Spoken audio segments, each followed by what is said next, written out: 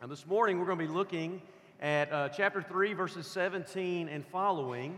And as we walk through the text this morning, I just want to remind you that it's always important as we read God's Word to follow the train of thought from the author as we come to each section.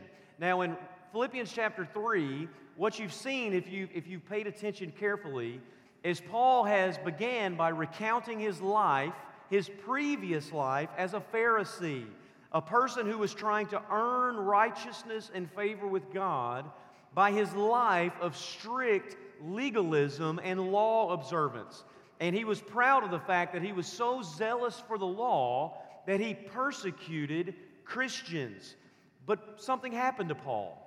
On the road to Damascus some 30 years earlier, Paul had met Jesus and everything had changed about him. He received a new accounting system. He no longer counts his righteousness or the religious upbringing he received. He doesn't account his family heritage or his Jewish racial identity as being most valuable any longer. He no longer glories in his flesh, in the things that were his by his birth. He counts all of those things as loss. When he sets everything that this world offers on one side of the scale, and he sets Jesus on the other side of the scale, he says Jesus is more valuable than everything else. That Jesus is now everything to Paul. Jesus is everything in Paul's thinking and in Paul's living. Instead of glorying in the flesh, Paul only glories in Jesus. So everything about Paul is now defined in terms of knowing Christ Jesus his Lord, in the fact that he suffered the loss of all things in light of Christ. He counts them all as rubbish, and now everything is about becoming more like Jesus. Now the good news is Paul knows he isn't perfect, right? We saw that last week. Paul knows he's not perfect, but that doesn't matter.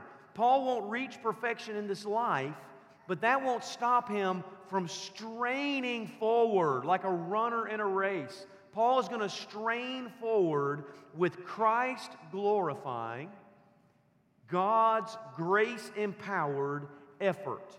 Paul so much desires to become like Christ that he even wants to join Christ in his suffering. I hope that becomes part of how you pray, that Lord Jesus, I desire to know you so much that even if I go through suffering and pain, I want it to be to the great end of knowing Jesus more deeply, more affectionately, more personally. So in light of all of that, in light of that train of thought, Paul today is going to charge the Philippian church to strive to be like Paul in Paul's quest of being more like Jesus. He's going to call the church to imitate the life of Christ. He's going to call the church to imitate the life that Paul is living and the love that Paul has and the effort Paul is giving in knowing and following Jesus. Paul's life is worth imitating. Now, I want to be very careful here. Paul's life is worth imitating not because he's perfect. Amen? That's not the reason we imitate Paul. That's not the reason Paul's going to give. We don't imitate Paul because he's perfect, but because he relentlessly pursues Jesus. That's the issue. He will not let go of Jesus. He will hold on to the very end the hope that he has received. And everything in Paul fights for more of Jesus' love, for more of Jesus' mercy, for more of Jesus' joy, and more of Jesus' comforting presence. Paul and the apostles, we have an apostolic faith, meaning that we are to imitate the apostles and the lives they live, not because of perfection, but because of perseverance. You need to have that caveat in your mind. We don't imitate the apostles because they were perfect. They're not. We imitate their perseverance, that they took hold of Jesus and they wouldn't let go. That is the hope that we have. Now, I tell my kids, and I'll tell you too this, I tell my kids that if you can imitate the best sports players in the world, if you can do what they do, then you'll be among the best. Meaning, in basketball, if you can drive to the rim and finish like Kevin Durant, if you can shoot like Steph Curry, if you can defend like Giannis, if you can imitate the best, then you will be among the best. The same is true for other sports. We love soccer. In soccer, if you can dribble and shoot like Messi, if you can run and attack downhill in football like Derrick Henry, pass like Tom Brady, then you will be among the best. See, if you watch them and imitate them and emulate them, then you will learn to play the game at the highest of levels. For the Christian, we need to understand that we are called to become more like Jesus, to imitate Him and to imitate those that walk with Him. So, there is a truth in this. The truth is we become like those we most want to be like. That's how every marketing scheme on earth is phrased. For us, when I was a kid, it was be like Mike, right? I want to be like Mike. I got to be like Mike. I might not be able to shoot like him, but I can drink Gatorade like him. And I can wear Hanes boxers like him. And I can eat Big Macs like him, even though I don't think he ate a lot of Big Macs. But that's how marketing works. They know that there's this secret law of the soul that whatever you esteem the most and love the most, you will become like. That's important for us to remember. We need to remember that. So for the Christian, there's no higher goal than to know Christ and become like Him. And that's Paul's heart. He desires with everything in him to become more like Jesus, His treasure, His Lord, His strength, His comfort, and His joy. So let's look at Philippians 3, and we'll read the text here, beginning in verse 17. He says, brothers, writing to the church, brothers, join in imitating me, and keep your eyes on those who walk according to the example you have in us. For many, of whom I have often told you and now tell you even with tears, walk as enemies of the cross of Christ. Their end is destruction, their God is their belly, they glory in their shame with their minds set on earthly things. But our citizenship is in heaven, and from it we await a Savior, the Lord Jesus Christ, who will transform our lowly body to be like His glorious body by the power that enables Him even to subject all things to Himself. Therefore, my brothers, whom I love and long for, my joy and my crown, stand firm thus in the Lord, my beloved. Now, I want to break this into 3 sections, and let's go together. First, I want you to see that Paul tells us that we are to imitate and walk after faithful believers. Imitate and walk after faithful believers. He says, brothers, join in imitating me and keep your eyes on those who walk according to the example you have in us. Now, Paul's command here to the Philippian church basically goes like this. He's telling them to imitate Paul together as a church body in one accord. So the church, made up of individual Christians, we are called to imitate and walk after godly examples.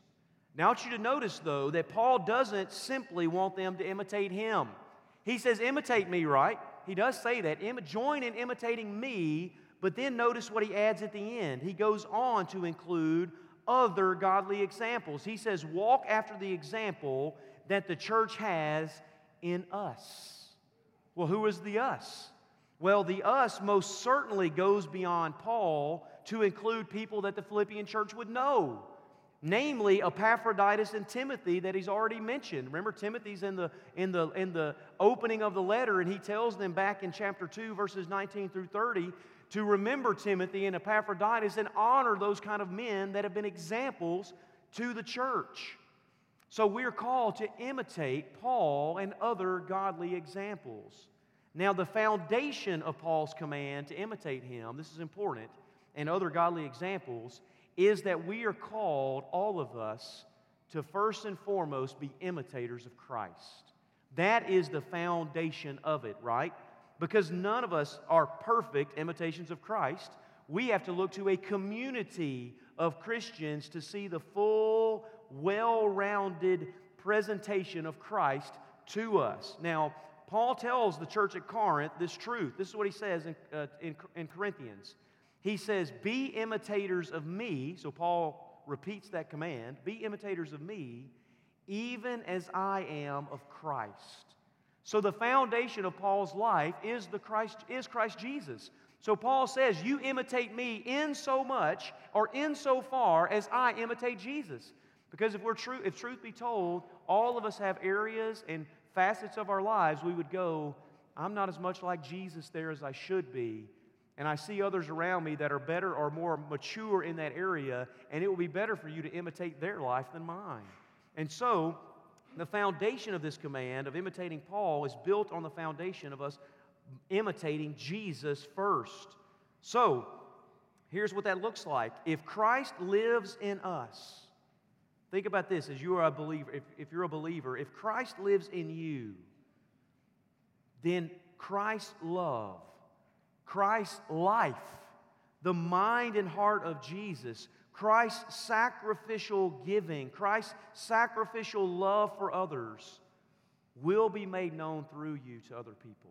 It's got to come out, right? If Christ lives in you, then the life of Christ has to come out of you at some point. I want you to remember that in Antioch, the disciples were first called Christians. That was the people at Antioch making fun of believers. They were always known as disciples or believers or followers of the way, but not until Antioch were believers known as Christians. That was a moniker calling them little Christ, that they had imitated Jesus so faithfully and so truly that everyone in the town made fun of them and said, you're just little Christs. We shouldn't wear that we shouldn't be ashamed of that. We should wear that title proudly, that we are like Jesus so much that we will be identified with Him as we imitate Him. Now, here's the rub. Our society, if you watch the news or you watch television or you pay attention to social media, our society tells us to imitate the rich. It tells us to imitate the famous, the social media influencers, those that are, most of them, unconstrained by any type of morality. They're unconstrained. They have no allegiance whatsoever or commitment to Christ. They just do what they want to do. And so, in fact, I would argue that if you seek to follow Christ and live for Him, then all of these that the world says you should imitate would most likely shame you, belittle you, write you off as a religious zealot or a bigot. But that shouldn't matter to us. Our calling is to imitate and follow Jesus. And likewise, we're to follow the example of humble and faithful believers. So, here's what I would say to you. My heroes, I'll say this just as a way of personal testimony, my heroes as a believer shouldn't be the same heroes that non-believers have. I shouldn't have the same heroes that the world has, right? All of us need spiritual heroes that we look up to and imitate. And my heroes are the people that I know right now that are scattered across this globe with their wives and their children, faithfully loving and serving people who do not know Jesus.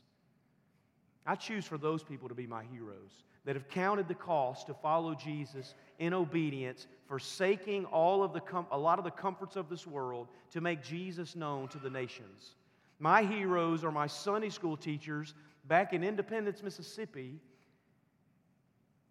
who've taught middle school and high school for 4 and 5 decades, are still doing it today, who are simple, faithful, loving Christian men who showed me what it meant to walk with Jesus faithfully day by day.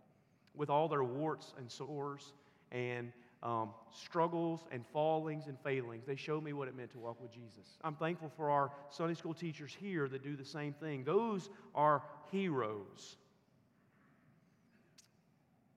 Paul knows, and here, let me just press this home again. Paul knows that you will imitate what you love and hope to become. It's true. You can't escape it. If you love Jesus, you will imitate Him.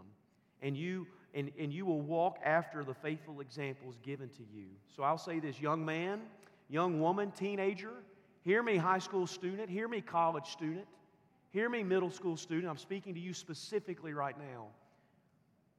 What you need is you need to find a Christian role model. And you need to find somebody who's further along in your journey, and you need to ask them to disciple you. You need to ask them to mentor you. You need to walk with them as they walk with Jesus. For the rest of us, I would just ask you, can you say like Paul to other believers, walk with me and imitate me as I imitate Jesus? If not, ask why not. Every Christian is called to be somebody's Paul and somebody's Timothy. That's how the Christian life works. We are called to be somebody's Paul and somebody's Timothy. You should be poured into by another and poured out into someone else. We should all be able to say to another believer, and just be able to say this to another believer, say, even with all my stumbling and struggling, follow me, and I'll teach you how to follow Christ, and I'll show you how to live a life of perseverance, of humble obedience, of daily repentance towards Jesus. That's what young Christians need to see. They don't need to see, I've got it all together. They need to see, I'm going to show you what daily repentance looks like. I'm going to show you that when I struggle and I fail, I'm going to apologize, make it right, ask for forgiveness, and move on. That's what it's going to be like to walk with Jesus. So Paul is telling us to follow those who are on the Calvary road. Follow those who have counted the cost, taken up their crosses, and are following Jesus daily with their life. So first, imitate and walk after faithful believers. That's important. You won't grow without that. Second, beware of those who are enemies of the cross. So Paul says there's something worth imitating, and then there's something you need to beware of.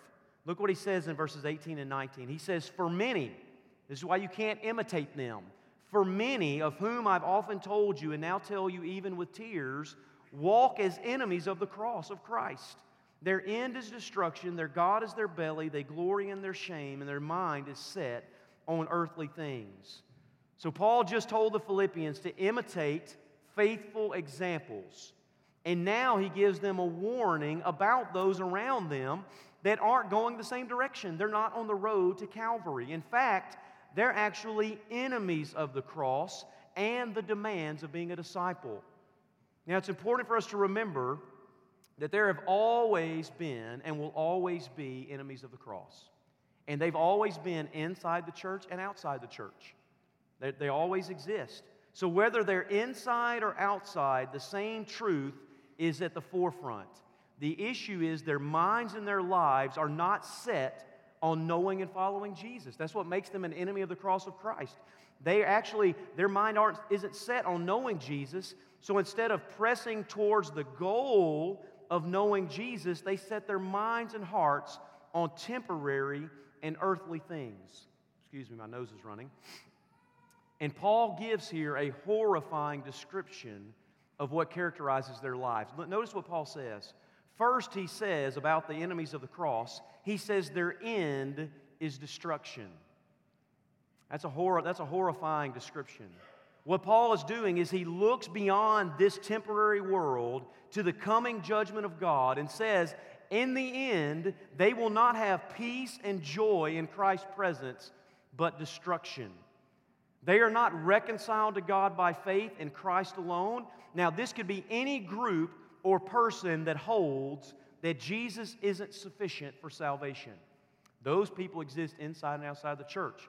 That would be a Jesus plus good works, or a Jesus plus baptism, or Jesus plus law keeping.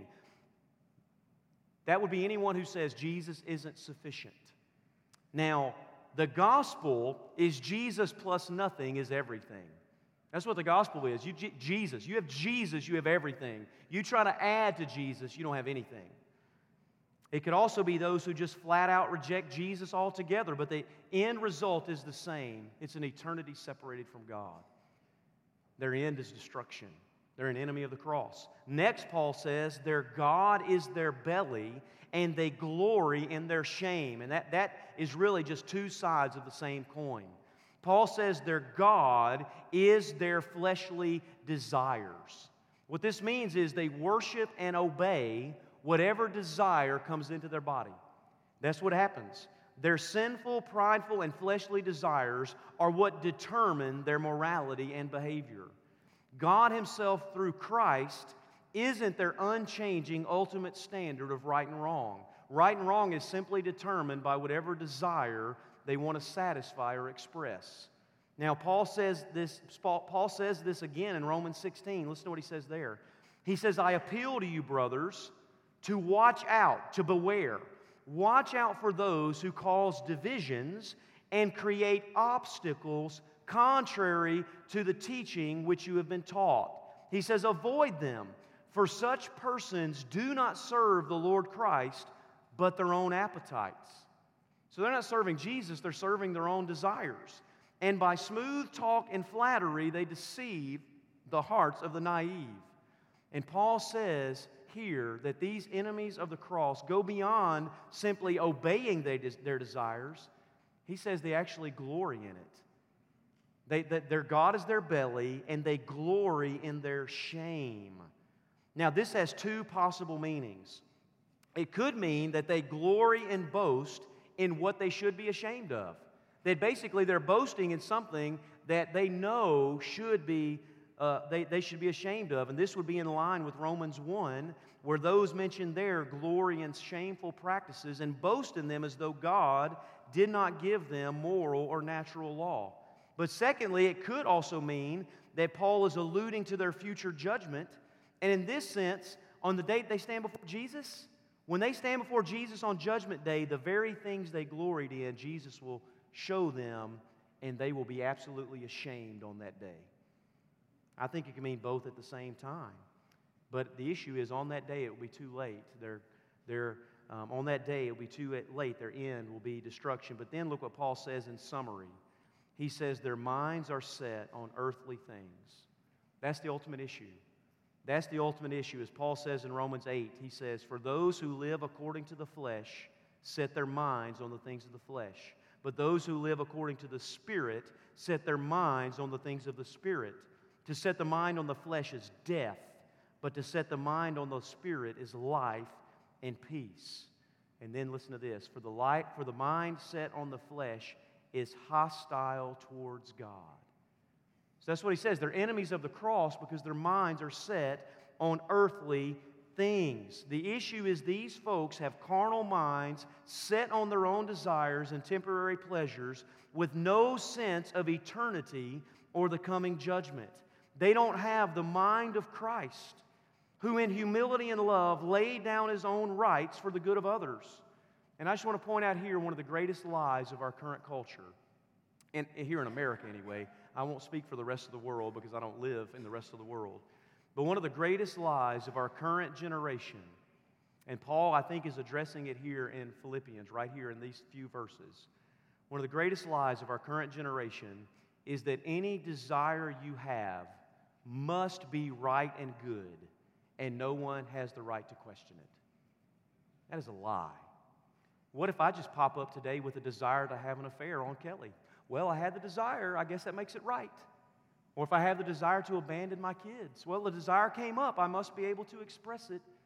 No, don't judge me, this is my truth.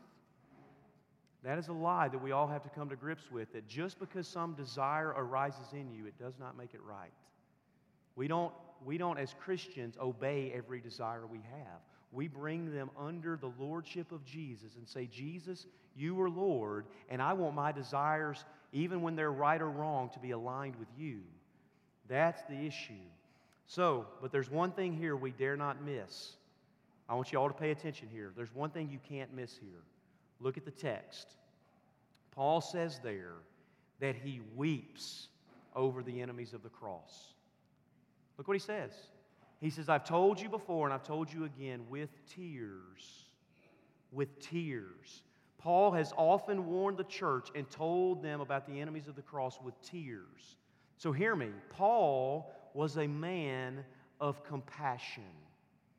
He was not a man of anger, vitriol, or strife.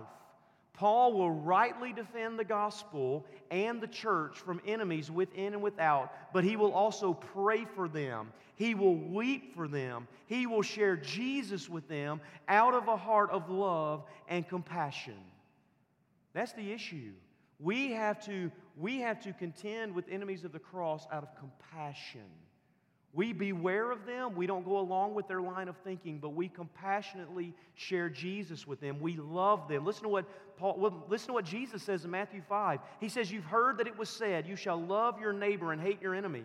But I say to you, love your enemies and pray for those who persecute you, so that you may be sons of your Father who is in heaven. For He makes the sun to rise on the evil and the good, and sends rain on the just and the unjust. If you love those who love you, what reward do you have? Do not even the tax collectors do the same? And if you greet only your brothers, what more are you doing than others? Do not even the Gentiles do the same? So be a person of compassion. You have to love your enemies. Remember, they're not our enemies, they're enemies of the cross of Christ. We want them to come to know Jesus and submit to Jesus. But then notice how Paul ends. He says, lastly, he says, stand firm and wait for Jesus. Stand firm and wait. So, imitate faithful examples. Beware of those who are enemies. But then he says, stand firm. Look there at verses 20 through verse 1 of chapter 4. He says, but our citizenship is in heaven, and from it we await a Savior, the Lord Jesus Christ, who will transform our lowly body to be like His glorious body, by the power that enables Him even to subject all things to Himself. Therefore, my brothers, whom I love and I long for, my joy and my crown, stand firm thus in the Lord, my beloved. So here's the issue. Paul tells us why we don't set our minds on earthly things. Why don't we do that? Because our citizenship is in heaven. That's why we don't do that. That's the contrast. We don't set our minds on earthly things like those who are enemies. We set our minds on heavenly things. So the Philippians, it's important to remember, were Roman citizens. They had all the benefits, blessings, and responsibilities of Roman citizens, but Paul reminds them that in Jesus, they don't live primarily for earthly interests or desires. They belong to Jesus and live for His kingdom. And in the meantime, what do? We await our Savior. King Jesus is coming again for His people. Now, that might not be a huge comfort to you because we're not being pressed on all sides like our brothers and sisters in places like Afghanistan and in places like Asia. But in places where Christians are being pressed and persecuted, that is a huge comfort that Jesus will not leave you or forsake you. He is coming again for His people. And when He comes, He is going to transform our bodies, our lowly, broken bodies, into the glory of His resurrected body. And I know that promise means something to some of us that are getting older. It means that on that day we meet Jesus, there'll be no more pain. There'll be no more sickness. There'll be no more disease. There'll be no more cancer. There'll be no more disability. There will be no more death. We await a Savior who will transform our body like His, because death has no power on Him. He holds the keys. And so what do? We stand firm. Amen? Be courageous in Christ. Be strengthened in His power. Don't waver. Don't go back to the old covenant. Don't go back to the law. Don't go back to old paganism. Don't walk or imitate those whose end is destruction. Don't shrink back because of the pressures of the world or because of those who would do you harm. Stand firm in the sure and certain hope of Christ's return. That's what we're called to do. Now, as I conclude, I want to leave you with this thought. Paul lived his life settled between several incredible truths. You have to picture it as like Paul pitched his tent and lived in between 3 or 4 incredible truths. These few truths shaped everything about him, and those truths were first the cross of Christ, the resurrection of Jesus and the power that entailed, the ascension of Jesus where He sits as Lord, reigning over all, interceding for His people, and the promised return of Jesus. Paul pitched his tent in the middle of those 4 or 5 truths. That's where Paul lived. Paul was crucified with Christ at the cross. He died there with Him. He was raised with Jesus in His resurrection. Paul lived day by day in the resurrection power of Jesus. Paul understood that Jesus is reigning right now as the resurrected Lord over all the universe. And Paul knew that Jesus was coming again one day to bring the consummation of His salvation and the hope of resurrected life with Christ. Now, Paul lives here. He lives his life in the middle of the cross, the grave, the resurrection, the ascension, and the return of Jesus. And that's the only place that any of you have any hope of standing firm. If you try to build your life on any other foundation, it will be sinking sand. If you try to build it on the comforts of this world, the comforts of our life, good health, good stock market, good economy, if you try to build your life, all of those things will let you down. You have to build your ultimate hope in the middle of those gospel truths, and that's the only place you can stand firm. So Paul's word to us today is imitate those who are godly examples. Beware of those who are enemies, and stand firm in those gospel truths to the end. Let's pray. Father, bless your word as we've heard it today. Go with us now as we leave in a few moments, but Father, we ask right now that you would speak to our hearts as we have a time of invitation. And Lord, we ask that you would work among us now for Jesus' sake. We pray this in Christ's name.